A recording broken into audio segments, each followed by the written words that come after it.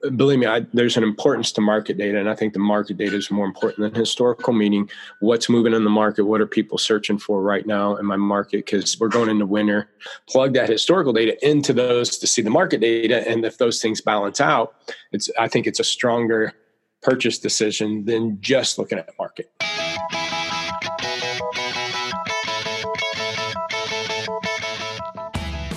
Welcome to this episode of the AutoConverse Mobility Tech and Connectivity Podcast.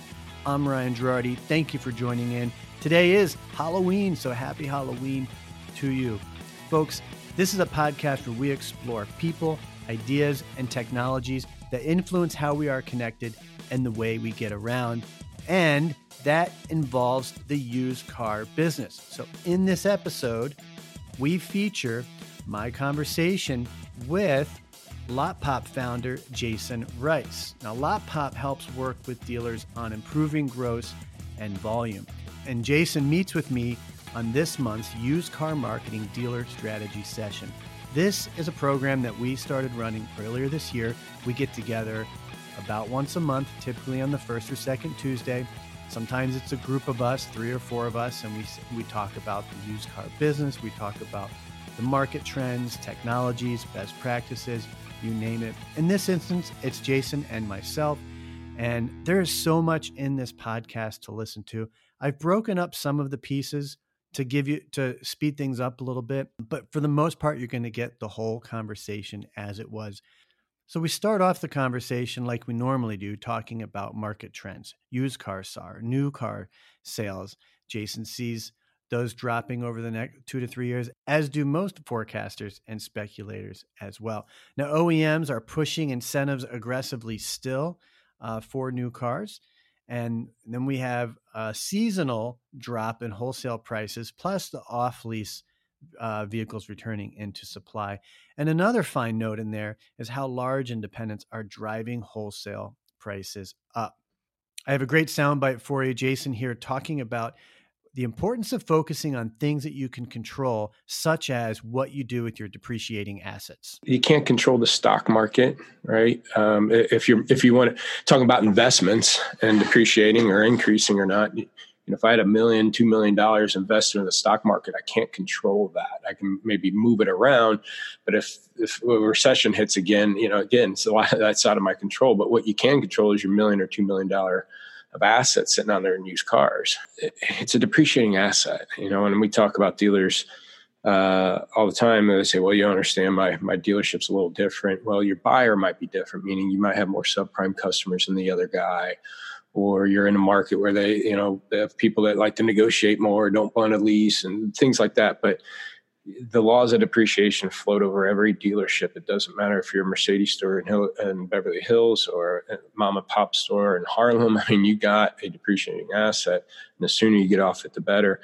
And the cleaner you are in used car operations and keep that depreciation at a limit, the stronger new car you can be. When new cars are down and you need to start stepping up on trades and discounting new cars more to push more new cars, you can be making it up on, you can put yourself into some bad trades just to get some deals. But if you got an aging problem, it's hard for you to do. And something else Jason emphasizes is the importance of being clean with your vehicles. I don't mean scrubbing and washing them. We mean the money that you put into them, what you're acquiring them for, and how you dispose of them. The cleaner you are, the better off you will be. Keep it lean and clean. Stay on a 60-day policy. Our best stores pushing 60 to 70% of their sales in the first 30 days. That's where the money is. That's where the gross is. And if you can do that, you're going to be able to stay on top of that investment dollar and make the most gross potential. But you got to have 60 to 70% of your inventory there to do that. So you can't have 20% age and get away with that. If you keep pushing that first 30, keep your inventory clean, the stronger you are there, the stronger new car you can be to help make up the sales and grab it from somebody else. So here we go. Enjoy the rest of the conversation. You're going to hear Jason and I talking about ways that you can go into your CRM and evaluate your historical data in ways to improve profitability. You'll hear Jason emphasize that market data is more important than historical data, but you can't ignore historical data as well. Believe me, there's an importance to market data, and I think the market data is more important than historical, meaning what's moving in the market, what are people searching for right now in my market, because we're going into winter. So if I look historically convertibles were selling in the last few months, and now they won't be.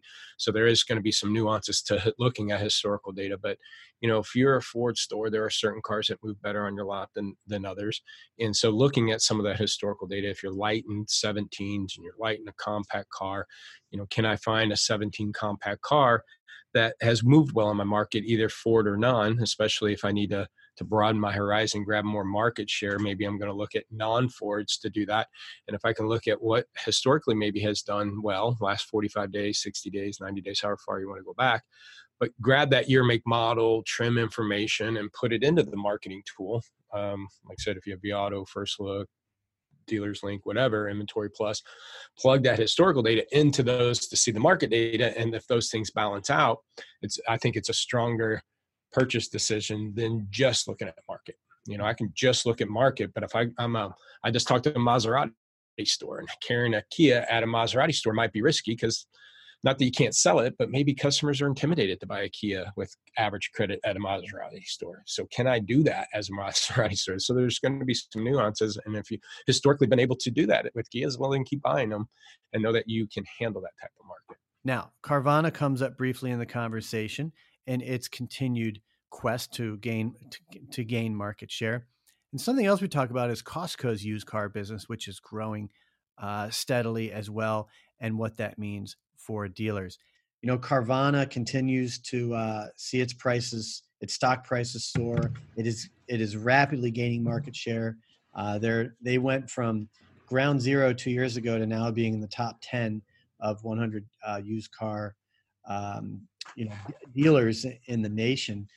Yet, despite their actual profit losses, now Costco's used car business doing pretty well. I think I had last year their used cars went up 57% on used car side to 104.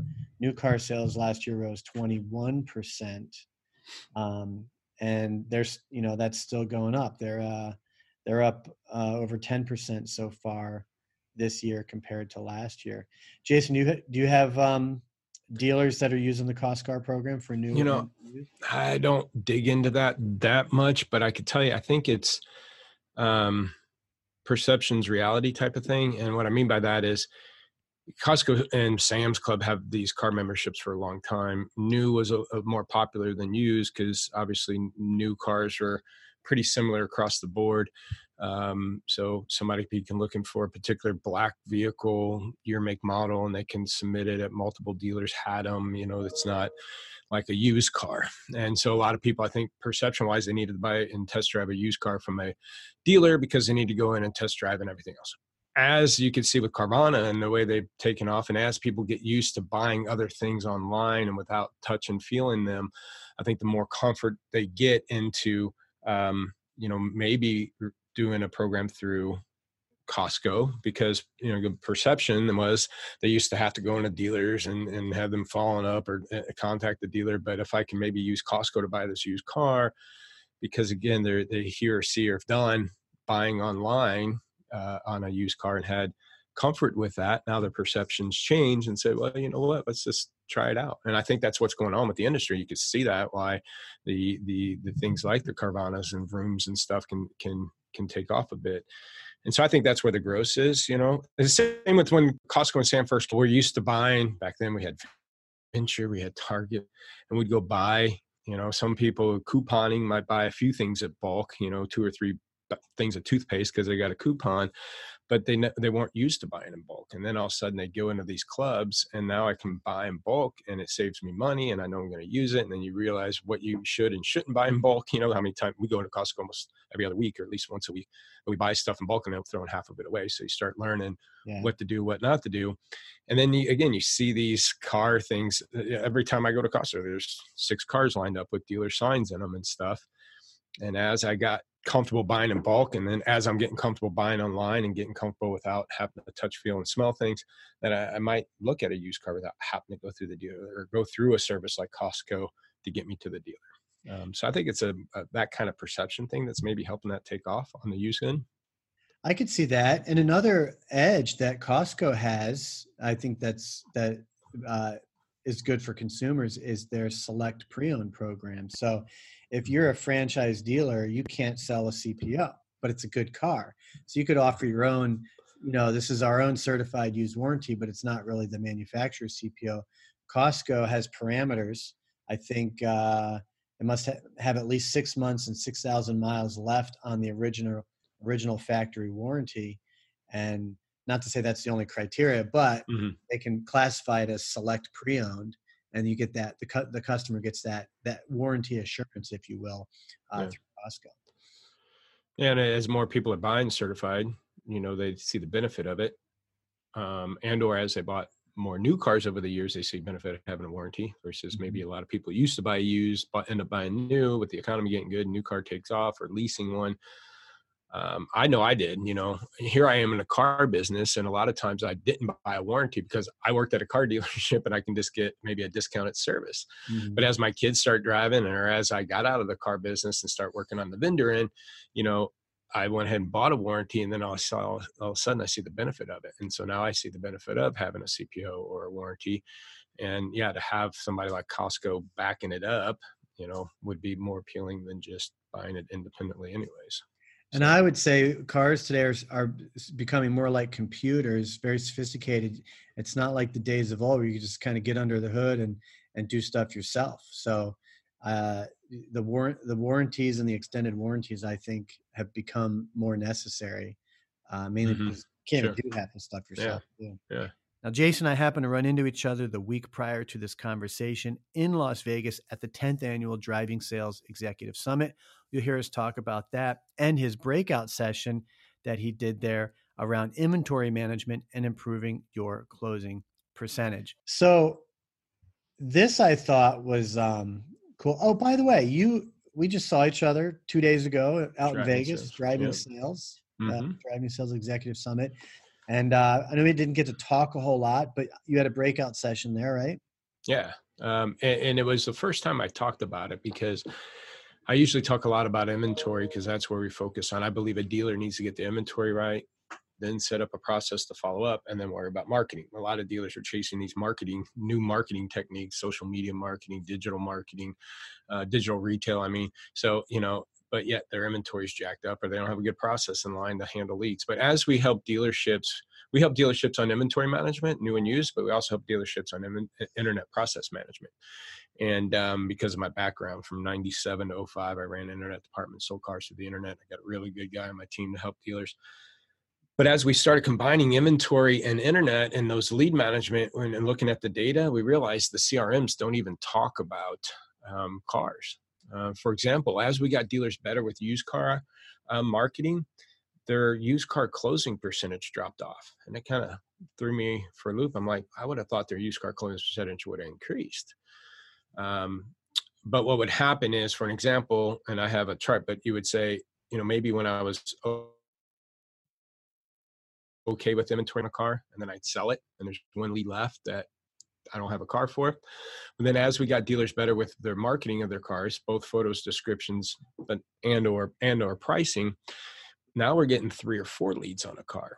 And so now that car sells, and now I've got 4 leads left over on a car I can't sell, or 3 leads left over on a car I can't sell. So they're getting an abundance of leads. And so I was showed a screenshot. There's a dealer where we're looking at the last 60 days, 54% of his active leads that he still had active in the CRM, 54% are on cars already sold. That only left 44% to sell. So what that means, if you have 100 cars, 100 leads, you only got 44 people left to sell a car to. If you sold 10% of those, that's only 4 deals. And your CRM is going to go, oh, you sold 4 on 100. And you got a 4% closing percentage. And they're like, crap. So now we start training dealers on how to then take those leads, put them down a different sales funnel, be open with them. Subject line might say, hey, that 2017 Journey sold, now what? And make that your subject line and say, obviously you got to look for something else. Is there something in stock? And start putting them down a different funnel. But the CRMs don't even go that deep. And we did some other stuff on new cars, and it was really cool. So I went over that, and I thought driving sales was a perfect venue to do that at. They seem to, driving sales is always trying to push it, that extra think outside the box stuff. And it was a really good session there, a good conference. Good. So did you get much interaction from the audience while you're going through that? Any good questions? Oh yeah. I mean, probably half a dozen or so while I'm going through it, and another half a dozen at the end. I had about 8 people coming up to me at the end. Especially on the new car part, because we started looking at percentage of new car leads with Ford. Let's say we had a Ford store, and we looked at his new car leads, and it's been as low as 50% of his new car leads had a Ford at all. So what we're seeing is the contacts us, the credit apps, and the trade-in forms are coming in as new. You have to eliminate those out. We're looking at he's a Kelley Blue Book trade-in dealership, so people are trying to get a trade-in value and wanted to buy a new 2019 Honda Accord. Well, that's coming as a new car at a Ford store, and that's throwing off your closing percentage. But as we increase the amount of leads, and then we start looking at how many of those Ford leads actually had stock numbers. And in some months it's as low as 14%. Some months it's as high as 50%. And as I had more leads with stock numbers, guess what? My closing percentage went up. People were picking out cars in my stock, not just building up on Ford Direct. Mm-hmm. But when I went from a 50% leads with stock numbers down to a 20% leads with stock numbers, my closing percentage dropped. And we want to yell at our crew saying, you guys aren't doing enough calls. You guys aren't doing enough emails. What are you guys doing? When their closing percentage dropped off, but it had a lot to do with the inventory. And then we start breaking it down by models. And we say F-150s, Focuses, and Fusions, and say, hey, here's the models that have a high closing percentage. And oh, by the way, they happen to have a high leads with stock numbers. And here's the cars with low closing percentage. Well, they had a low percentage of stock numbers. So is that an inventory problem? If my Ford leads are lower closing percentage, do I have the wrong color? Maybe I got the reds and the browns and we're out of blacks and silvers. Or maybe my pricing went up and that caused it. But if that wasn't the case, maybe it's a marketing problem. Maybe I need to throw SEM money toward my F-150s, get people off of Google and off of Ford Direct onto my inventory and submitting leads. And as you do that, things increase. So a lot of it didn't have to do with personnel or lead provider as much as it does the inventory, but the CRMs don't cover that. So we're just scratching the surface on them. And that's why I kind of warned them and said, hey, I have limited data on this. We've got about, half a dozen dealers that we've been looking at this at. I don't have thousands and hundreds and everything else, but you definitely got to start talking to your CRMs to demand this information, because it totally, to me, closing percentage is irrelevant now when you start breaking down as far as the performance of a manager or a performance of a provider. It's almost a lot of times irrelevant because it could be a whole inventory issue, but you don't see it in your CRMs. And the goal isn't to lower or to improve the percentage or the ratio. The goal is to get people in a car that they want. That the metric is used as obviously as a benchmark. But isn't it fair to say that most consumers, while yes, you can run into picky shoppers that want very specific criteria, I think if you're willing to have a one-on-one conversation with them and assure them you're going to help them get what they want, they're probably going to talk with you and give you that opportunity. Yeah. And it could be, again, with that, it could be stocking opportunities too. Because again, maybe I got the wrong cars. And if I could see what cars I'm getting the leads on, maybe duplicate that, with my deal. If it's a new car, maybe do it on dealer trades, swap out this color for that color, because these cars I've gotten leads on, even on used. That particular store I pulled up, he had 5 Chrysler leads and no Chryslers. So maybe I got to go look at those leads and replace some of those Chryslers and maybe get those customers back. That's a great barometer. If you've got leads on and you see a pattern in there, go find those cars like ASAP. Yeah. I mean, a lot of guys can say, well, shit, there's been times where I've had an 05 with 50,000 miles on it and I got 50 leads on that car. Yeah. You can't replace an 05 with 50,000. Mm-hmm. But I mean, if you're getting leads, you had a couple Chrysler 200s in there that were 17s and they sold quick and you got 5 leads still sitting there for some more 17, and maybe I go buy them and then see if I can get these people on them. It all comes down to value. If someone's submitting their information based off of, like you said, make and miles and year, and it's a good ratio, they're willing to look at other makes that fit that same criteria. So yeah, but the thing is, what happens in your internet department, internet rep's going to look at that and go, oh, that car sold. So and then just left message, and or we have an automated email system saying, hey, you still interested in that 2017 Chrysler 200? And the customer says, they never get back to you because they went to your site yesterday and noticed that wasn't there anymore. Yeah. But I don't introduce other alternatives to them, or saying, hey, if I can replace that car again, would you be interested? Or hey, if it was just a sedan at 12 grand, here's 5 others that we have. Are you interested in these? I talk to dealers all the time. When you communicate in an email, do it like you do on your showroom. If a customer came in the door in the showroom and they said, I want this 2017 whatever Dodge Journey, and are you going to look them in the eye and say, oh, that car sold, and then turn around and walk away? I said, because that's essentially what you're doing now. No, that car sold, or don't even call them because the car sold. No, you wouldn't do that on the showroom floor. You'd send them down. Well, what was it about the Journey that you liked? Was it the payment? Was it the price? Was it the miles? If that car's no longer available, are you interested in other makes and models? And then you say, oh, shoot, that car sold, but here, let me show you this one. You pull one car up. And that's how you need to communicate with your internet leads. But a lot of guys, we're following up with them on automated emails, asking them if they're still interested in a car that's sold, or we don't call them an email because we know it's sold. We just move them to lost. And so, yeah, again, it goes back to the cars and the stocking issue. Mm-hmm. You got to know that in your CRM, and they don't expose that in CRMs. You got to dig for that. I think it's worth for a dealer, you can get access to other dealers' inventory and put them, I don't want it to sound like a slippery slope, but you can list cars on your website. Even though you don't have them in stock, you can list them. And especially if they're in the vicinity, and that way you've got more inventory to offer people and keep them there. And then you just go get the car when you know they need it. There's a company, and I can't remember the name, and I don't know if I drop it anyways, but I can't remember the name. But he was I seen him again at the driving sales, and I was going to talk to him. But they allow you to list cars live that are at the auction. Mm-hmm. So if you only have 50 cars on a lot, yeah, you can have 150. You get to pick and choose which cars you want to put on there and use maybe with the photos from the auction and stuff. And then if you're getting leads on it, then you go buy the car from the auction, right? Mm-hmm. You price it out, and then you buy the car from the auction and sell it. So, dealer groups do that all the time, right? We have 5 stores, and when you go to one store, it shows 500 cars instead of the 50 on that one lot.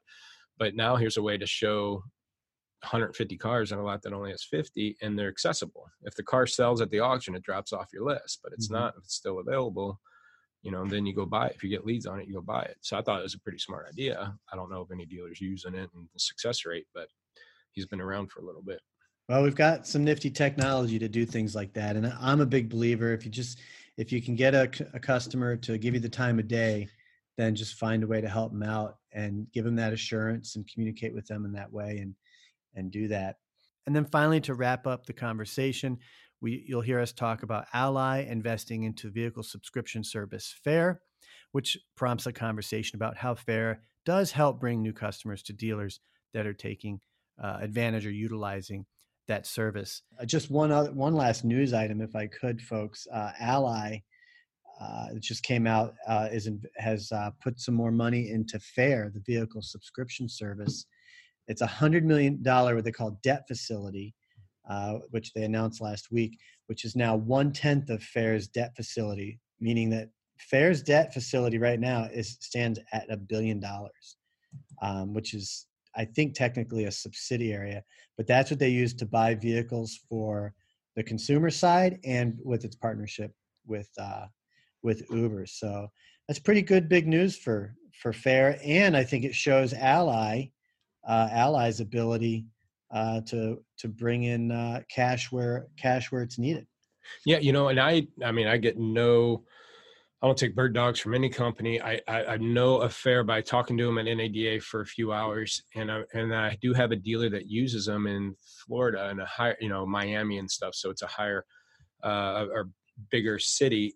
And it makes a lot of sense for dealers on used cars. And that dealer was having a lot of luck with it and getting rid of, especially his lease return or his program cars that are hard to get out of. But if you put that car into a budget, into their profile where the payment makes sense, these guys were selling cars, and it benefits the dealer, because they're making good money off of it. And the customer, it sounded like a great program. Again, I'm not there to endorse it. Whatever, you got to try it out and do a demo. But it sounded smart when I listened to them. I had some dealers having some good luck for them. That was 3 or 4 months ago. I heard from that dealer, so I'm assuming it's still going good for them on it. But pretty smart program. It is a smart program. From what I understand, it really doesn't cost a dealer to participate. But once Fair, gets a customer for the vehicle, then they buy it. So you're basically, you're selling your car. And I would say the biggest thing then, if you're doing the delivery on a car that's going through Fair, is to get the customer into your service drive, because that's where you're going to also make that money. Because obviously they're probably buying it local, but get them into your service drive, show them how to make appointments, introduce them to your service riders, because that's the other aspect. Because once you get them, because then maybe they get the next cart from you, because they're going to go back in the Fair and find another cart that value, and maybe it's not yours, but if they like doing business with you, that kind of thing. So get them in your service department and keep them coming back. That's a really good point. No guarantee they're going to be with Fair for the rest of their lives. They're going to have friends. And I think that gets missed a lot is getting that referral, right? Yeah. Oh yeah, I just got a car from Fair. I got at this dealership and they were awesome and I loved them. You should go check out their cars. I mean, Fair in itself is also helps with consumer acquisition.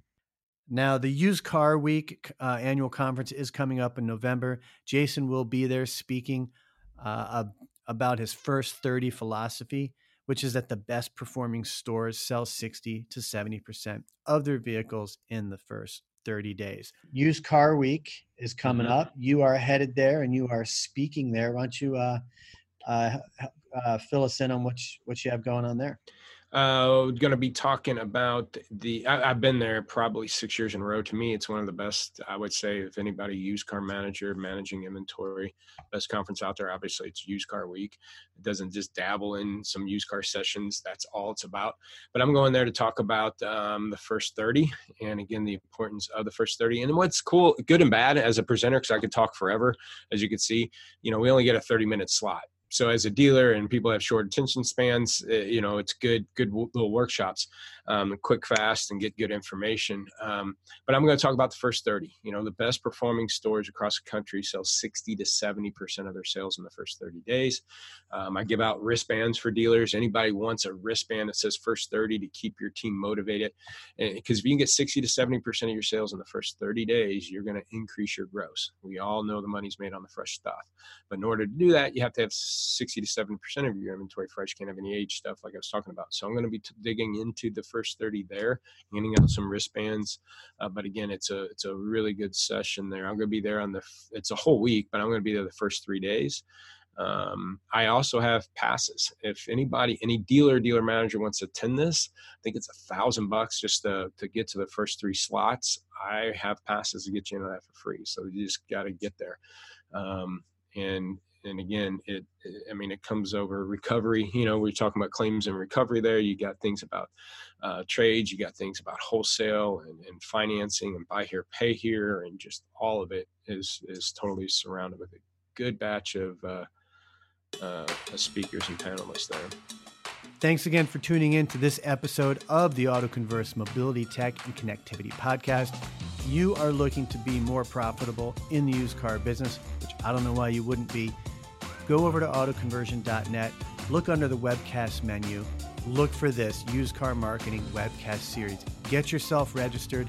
That will automatically send you an invite each month to participate in this conversation with us. You can participate in the Q&A as an attendee or as a panelist, where you can share your audio and your video. And additionally, you'll receive an invitation to join our member network in Slack, and we'll add you to the Used Car Marketing channel, which will allow you 24/7 access to others in the group. We want to help you be more profitable, and it starts by you meeting us halfway.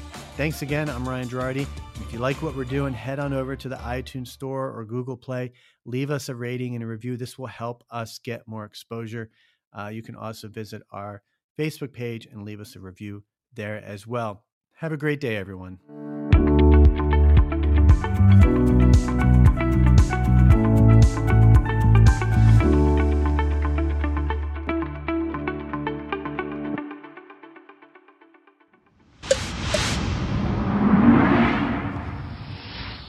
This is Autoburst Media.